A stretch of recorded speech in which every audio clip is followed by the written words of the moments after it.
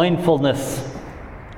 It's a topic that you've no doubt have heard about in recent years, a very popular topic.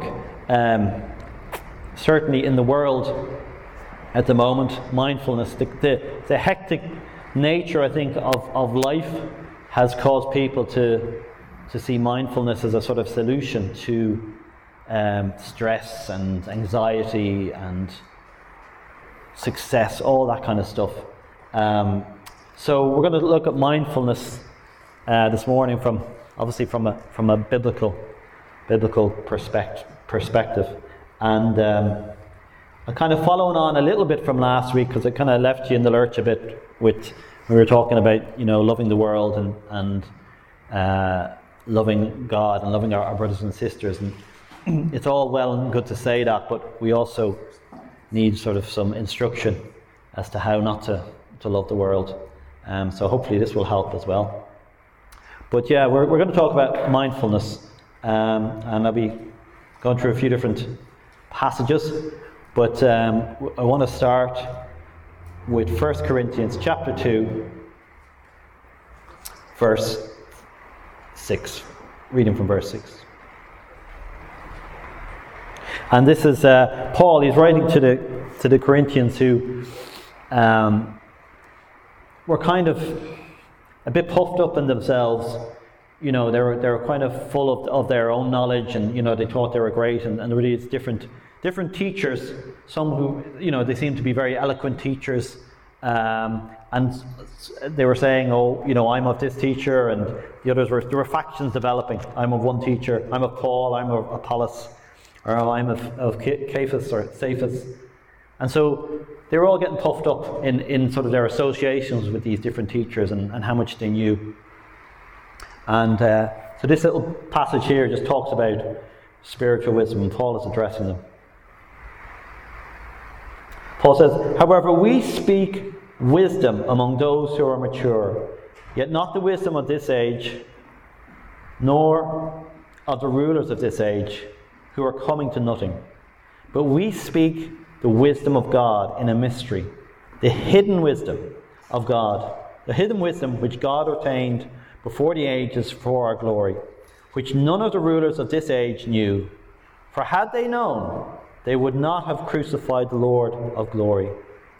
But as it is written, eye has not seen, nor ear heard, nor have entered into the heart of man the things which God has prepared for those who love him. Eye has not seen, nor ear heard, nor have entered into the heart of man the things which God has prepared for those who love him. But God has revealed them to us through his Spirit. For the Spirit searches all things, yes, the deep things of God. For what man knows the things of a man except the spirit of the man which is in him? Even so, no one knows the things of God except the Spirit of God. Now we have received not the spirit of the world, but the Spirit who is from God, that we might know the things that have been freely given to us by God. These things we also speak, not in words which man's wisdom teaches, but which the Holy Spirit teaches, comparing spiritual things with spiritual. But the natural man does not receive the things of the Spirit of God, for they are foolishness to him. Nor can he know them, because they are spiritually discerned. But he who is spiritual judges all things, yet he himself is rightly judged by no one. For who has known the mind of the Lord, that he may instruct him? But we have the mind of Christ. Who has known the mind of the Lord, that he may instruct him? But we have the mind of Christ. Father, we pray that you would just give us the mind of Christ now as we just pour over your word. Illuminate our mind, Lord, in Jesus' name. Amen. Amen.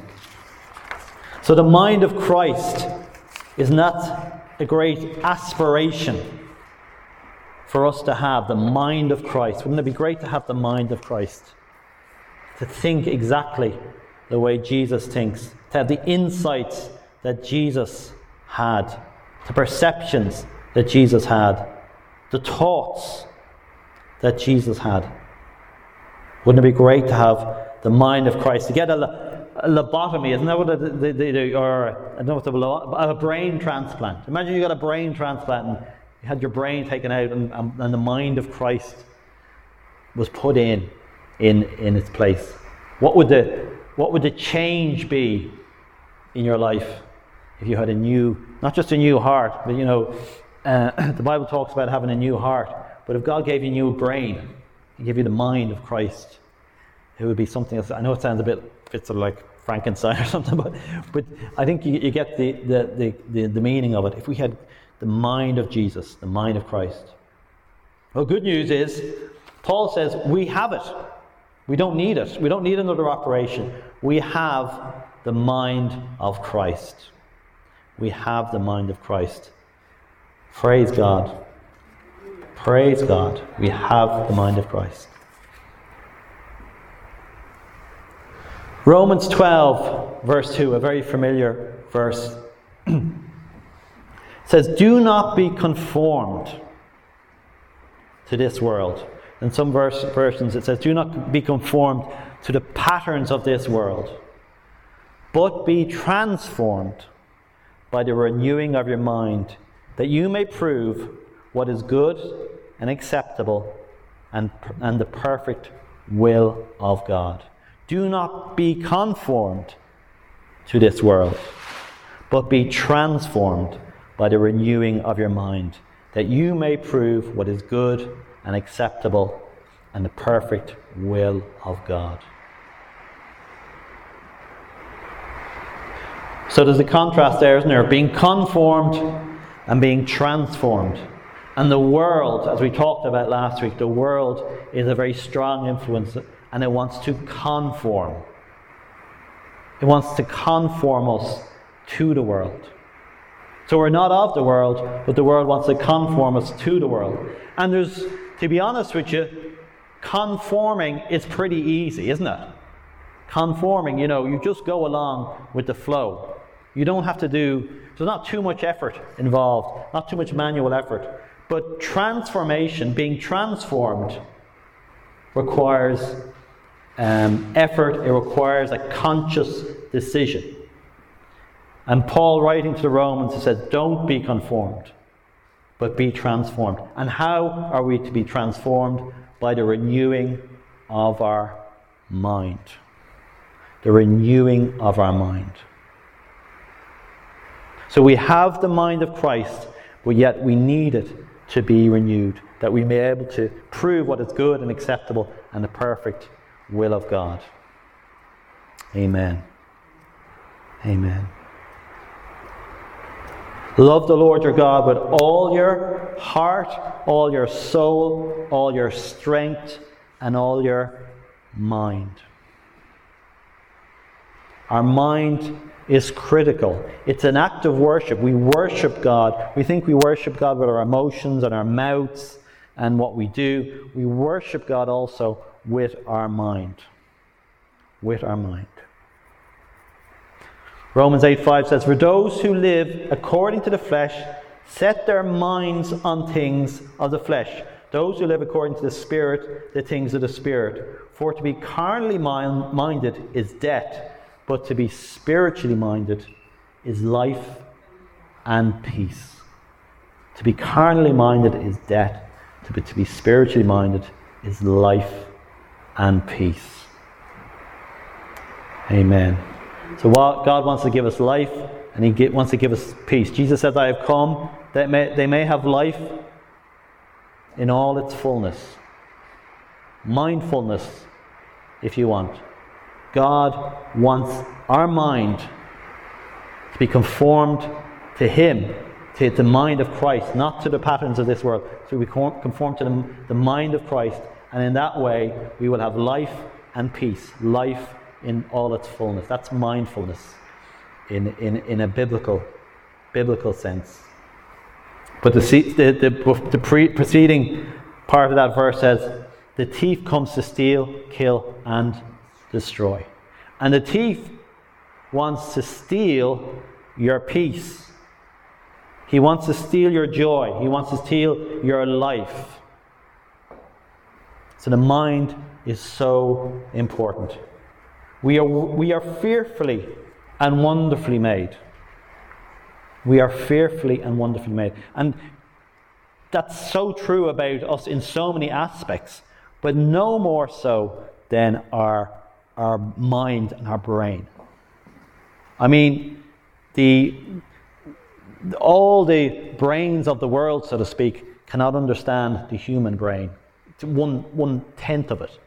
There's so much mystery involved in the brain. There's so much potential in the brain that we haven't tapped into. But God has given us an amazing brain. And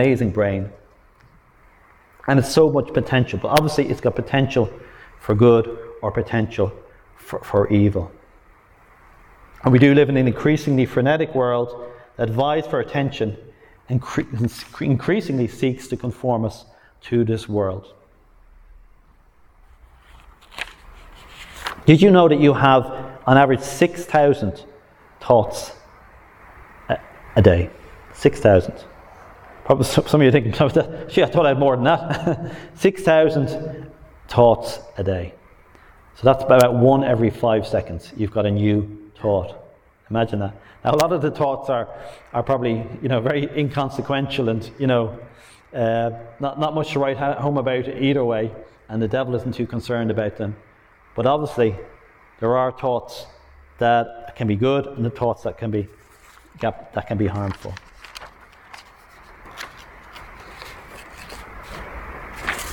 But the brain, it's an amazing piece of engineering, and that's what it is—a piece of engineering.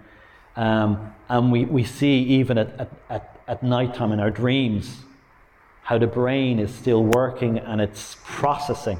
These computers, their computers are built to optimize the memory of the computer. The brain is processing our memories. That's why we need a good sleep. Because the brain is processing through our dreams. It's processing our memories. I woke up this morning about 5:30 and I had what I thought was an amazing dream. And actually, at the end of it, it was like I was watching a film. In the dream, I was watching a film, and it was an amazing film. And I just woke up. It was terrible that I woke up just when I was getting to a really good bit in the film. But there was one aspect. When you wake up from a dream, you can remember quite a lot. But if you don't wake up straight after, you don't remember a thing. But it's amazing how the brain is working. But in that dream, there was a person in it. She used to be a journalist, but she's a significant sort of political figure at the moment. And she made an appearance in the dream, and there was something about her that was very important. And I woke up, and I was trying to work out. I was actually in the dream, looking on the internet to see what was this person, what was so important about this person. And I couldn't remember, but when I woke up, I remembered what was the important thing. But that's beside the point. The point is that I read this thing about this person about a month ago. And my brain was now, obviously, it was processing it. Something I'd read a month ago, and because I was getting a good sleep, it was processing it. So the brain, it's just an amazing piece of engineering, amazing invention, if you're a piece of creation by God.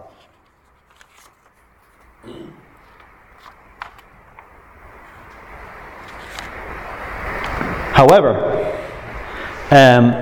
we also know that there's in recent days, in particular, we've got technology has come to try and get the attention of our brains increasingly, and we don't have to look very far to see one of the main culprits. And we're all guilty to a greater or lesser extent of spending too much time on the phone. But what's interesting is that scientists are now discovering, and it's hardly earth-shattering news, that the phone and the internet, but in particular the phone, is having an effect on our brains. It's particularly having an effect on children's brains because they're in an early form of development, and parents are just giving them their devices or whatever to keep them quiet. But it's having an effect on the brain. But it's having an effect on young and old people's brains. And one aspect in particular, it's rewiring the brain. But one aspect in particular is it's making us lazy thinkers. Research has shown that we're becoming lazy thinkers. So our attention span has decreased. We can't concentrate on something as long. I know that for certain. That is true of me. I can't concentrate as long on a topic. I can't give my attention as much without I'm off thinking somewhere. Okay, and that's a not psychological but a physiological result of looking at the screen too much, getting an instant response. And we think in many ways that through this phone is going to, it's like the tree of knowledge of good and evil. We're going to get to know so much from this. We get knowledge of good and evil. We know all things, and there's nothing you can't find out, or so we think, through these phones. And it's instant. Instagram. The hint is in the name. Instagram, Snapchat. Straight away. We're getting stuff straight away. But at what cost? At what cost are we getting these instant messages, instant information, instant knowledge? Are we getting any wisdom at all? Just going back to the passage.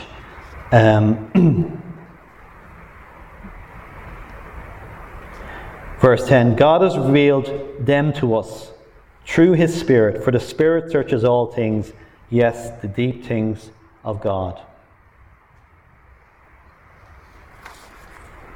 The Spirit searches all things, the deep things of God. God is obviously so deep, and he wants to reveal himself to us, the deep things of God, through his Spirit, not through the internet.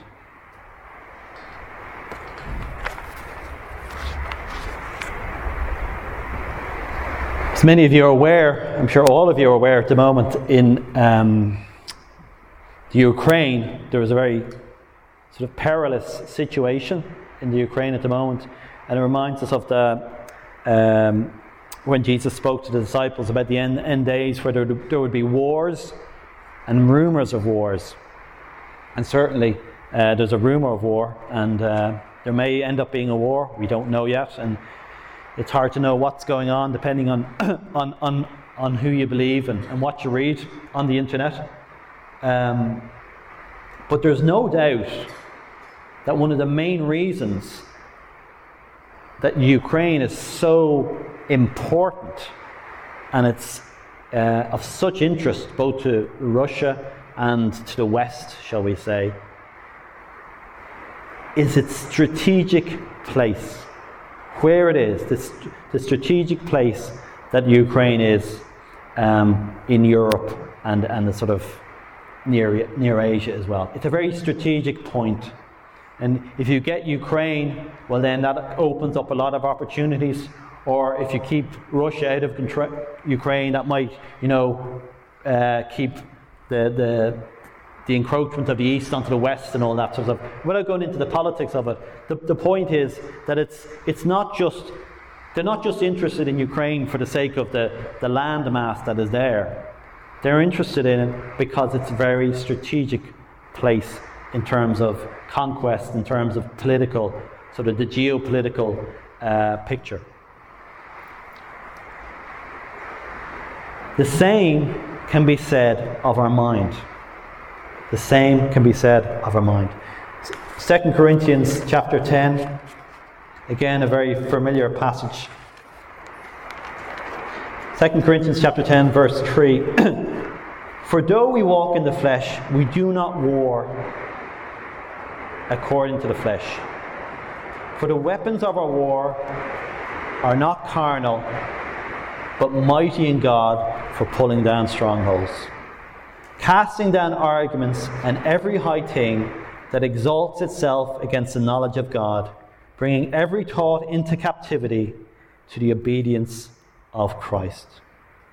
For the weapons of our warfare are not carnal, but are mighty in God for pulling down strongholds, casting down arguments and every high thing that exalts itself against the knowledge of God, bringing every thought into captivity to the obedience of Christ.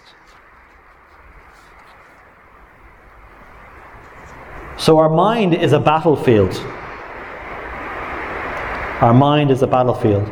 And we need to understand the strategic importance of our mind for our spiritual well-being. We need to protect our mind with the same vigilance,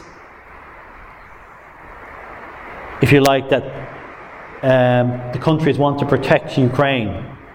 We need to understand that the devil has pinpointed our mind as an area of strategic importance. If we go back to the original passage, no eye has heard, no eye has seen, no ear has heard, and no mind has conceived. That's the new NIV version. No mind has conceived. It has not entered into the heart of man, is the King James Version. In the new NIV version, it is no mind has conceived. In other versions, it is nobody has imagined. So there's a connection there between our mind and our heart. If a thought comes into our mind, where is it going to go next?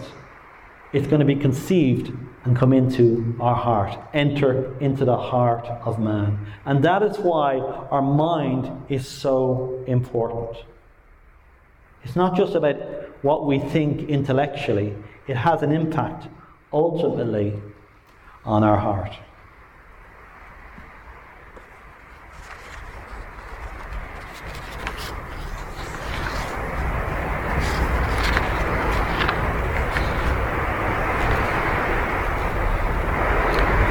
We read in Ephesians chapter 6, put on the helmet of salvation.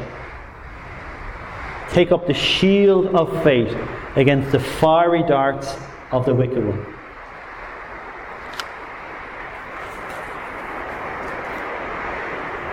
The devil wants to attack our mind. We need to be vigilant. We need to be sober in protecting our mind. It's quite simple.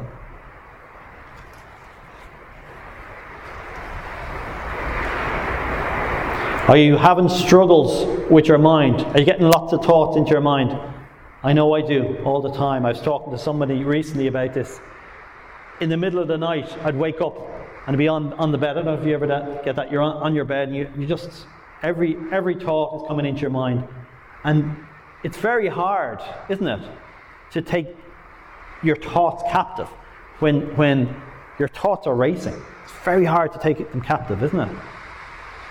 What I do sometimes I'm so tired, I just lay there and let the thoughts, infiltrate my stronghold, so to speak. But sometimes I just get up in the middle of the night and I go down and I pray.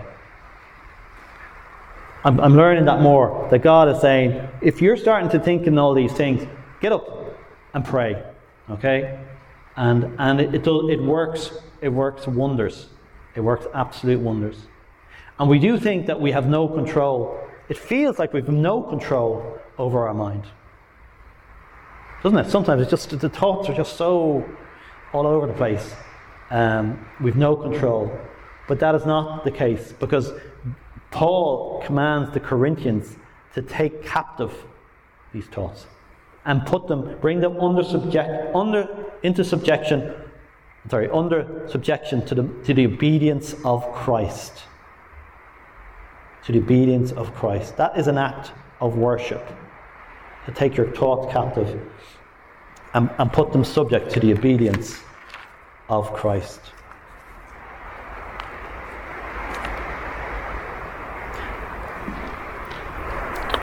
Paul writing to the Philippians, again, another very familiar passage. Philippians 4 verse 8. Finally, brethren, whatever things are true, whatever things are noble, whatever things are just, whatever things are pure, whatever things are lovely, whatever things are of good report, if there is any virtue, and if there is anything praiseworthy, meditate on these things. Meditate on these things. That is Christian meditation. To meditate on things that are true, noble, just, pure, lovely, of good report, any virtue. Meditate on these things. So God, He does not call us, His commands are not burdensome. He does not call us to come out from the world, not to conform to the patterns of the world, without giving us an option. He says, be transformed by the renewing of your mind. Psalm 1.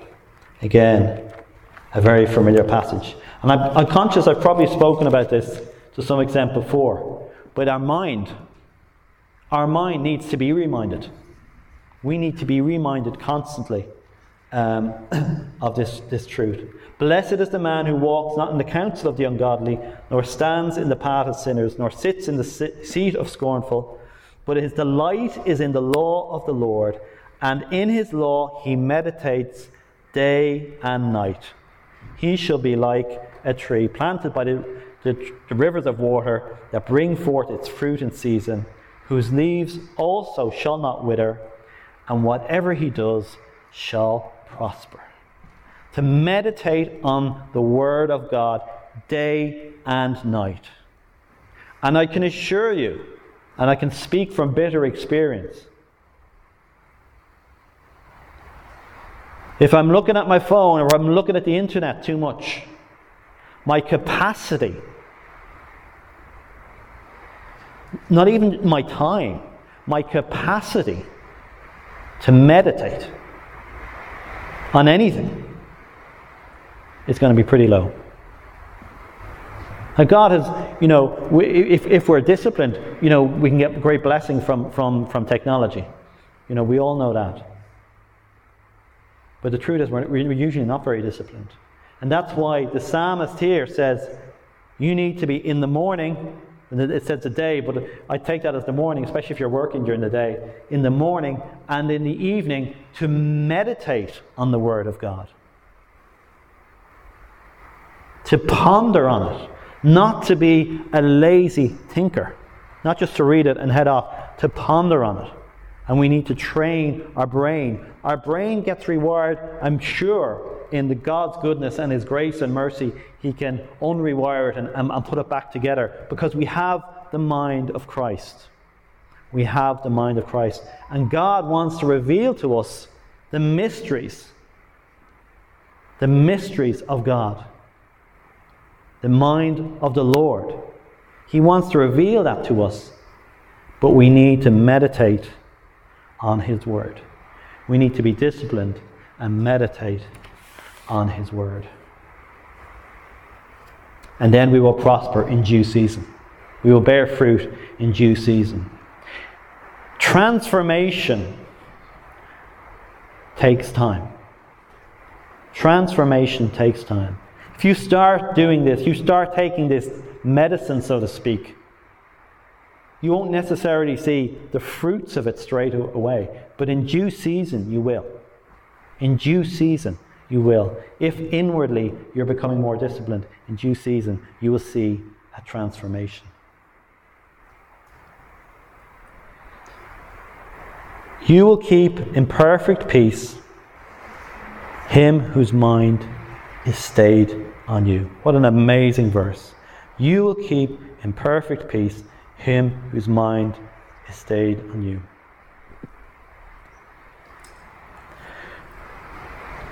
One of the best decisions I ever made was about 20 years ago.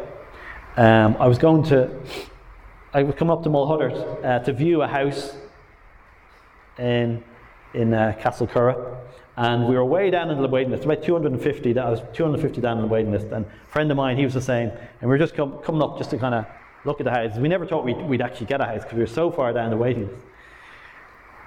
The agent said, pick your house. So join the queue and pick your house. So we were in a queue. There we go. We could buy a house there and then. And we came up, after about an hour queuing, we came up and we were shown the plans of the house, of the estate, should I say. And we're told, now put a sticker down on the house that you want. 20-something fellow, great. Put a sticker down on the house you want. And I was about to put a sticker down on any old house. They all look the same from the plan. And I just remembered something about south-facing. My garden. Make sure the garden is south-facing. And I looked and I said, okay, let's see north, okay. And I put it on a south-facing garden. And it made all the difference. So we in the kitchen now, there's sunshine. We'll say 24/7, but you get the picture. The garden it's sunny most of the time. If we meditate on the Word of God, we get His light. I have come as a light into the world, that whoever believes in me should not abide in darkness. You have a south-facing dwelling. You have it already. Now sometimes we're in the front room of our house and it's not south-facing. That's the downside of having a south-facing garden. The front room is quite dark. Okay? It's dark, and no matter what you do, it's going to be dark. You can paint it bright. It's not the same as the natural light of a south-facing kitchen and a south-facing garden. But maybe you feel in your life, and particularly people who suffer from depression, they feel darkness. There's not much light going on there. There's not much light going on. You live in a south-facing house that faces the sun, but you may be dwelling in the room that is north-facing with the darkness. And God gives us a recipe here for that light, is to meditate on Him. In some cases, it can be quite easy. There's some, like pulling up the blinds, stuff like putting on Christian music, Christian worship music in your house during the day, putting on the Word of God on the internet during the day, just the Word of God, as you're going around doing your daily chores or whatever, can bring light in. But it may also mean you have to move from the room that you're in, the front room that you're in, the north-facing front room. You're doing something and you're going to have to sacrifice. If I want the light, I have to go into the other room. That's south-facing. I have to meditate on the Word of God. And the amazing thing is it's if you ever watch these programs, transforming your house, and your man Dermot Bannon, and he's always on about, isn't he? Natural light. You have to get the natural light. But the thing is, it's true. If you get the natural light in, a room is transformed. It's transformed, right? And that's what God wants to do. It doesn't mean that the furniture miraculously changes in your kitchen or whatever room it is you're in. It doesn't change. Your circumstances won't necessarily change when the light comes in. But you will see your circumstances in a new light, so to speak. You will see them in a new light. It might also show up some dirt that you have to clean up. But it's an inspiration, and when that light comes in, it's an inspiration. And maybe it's an inspiration for you to do up your room or whatever when the light comes in. In a dark room, you don't have that same inspiration. So it mightn't change your circumstance, but it will change your outlook, and it will change your response. I've come as a light into the world, that whoever believes in me should not abide in darkness. God doesn't want us to conform to the patterns of this world. He wants us to be transformed like those houses, those rooms, by the renewing of our mind, that we might have the mind of Christ. So if you are struggling, and I know a lot of us do struggle with our thought life, meditate in the morning, meditate at night, be disciplined with your phone. And I really am speaking to myself about this, and I do say to Audrey, take the phone off me at 6 in the evening. I'm not always good at doing that, but I do know that's how God wants to speak to us when we are meditating on His Word. That's how He's going to transform our mind, to renew our mind, and it's how He can transform our life, because the devil knows that is the battleground. 6,000 thoughts, it's a lot to take captive. We can't take them all captive. But if we put in the right principles, we won't need to take it. There won't be so many of them that will be coming against us. A lot of them will be positive. They will be noble, praiseworthy, excellent. We'll be thinking of such things. Amen. Father, we just thank you for your word, your transforming word, Lord. Your word is a light unto my path, a lamp unto my feet, Lord. Your word, Lord.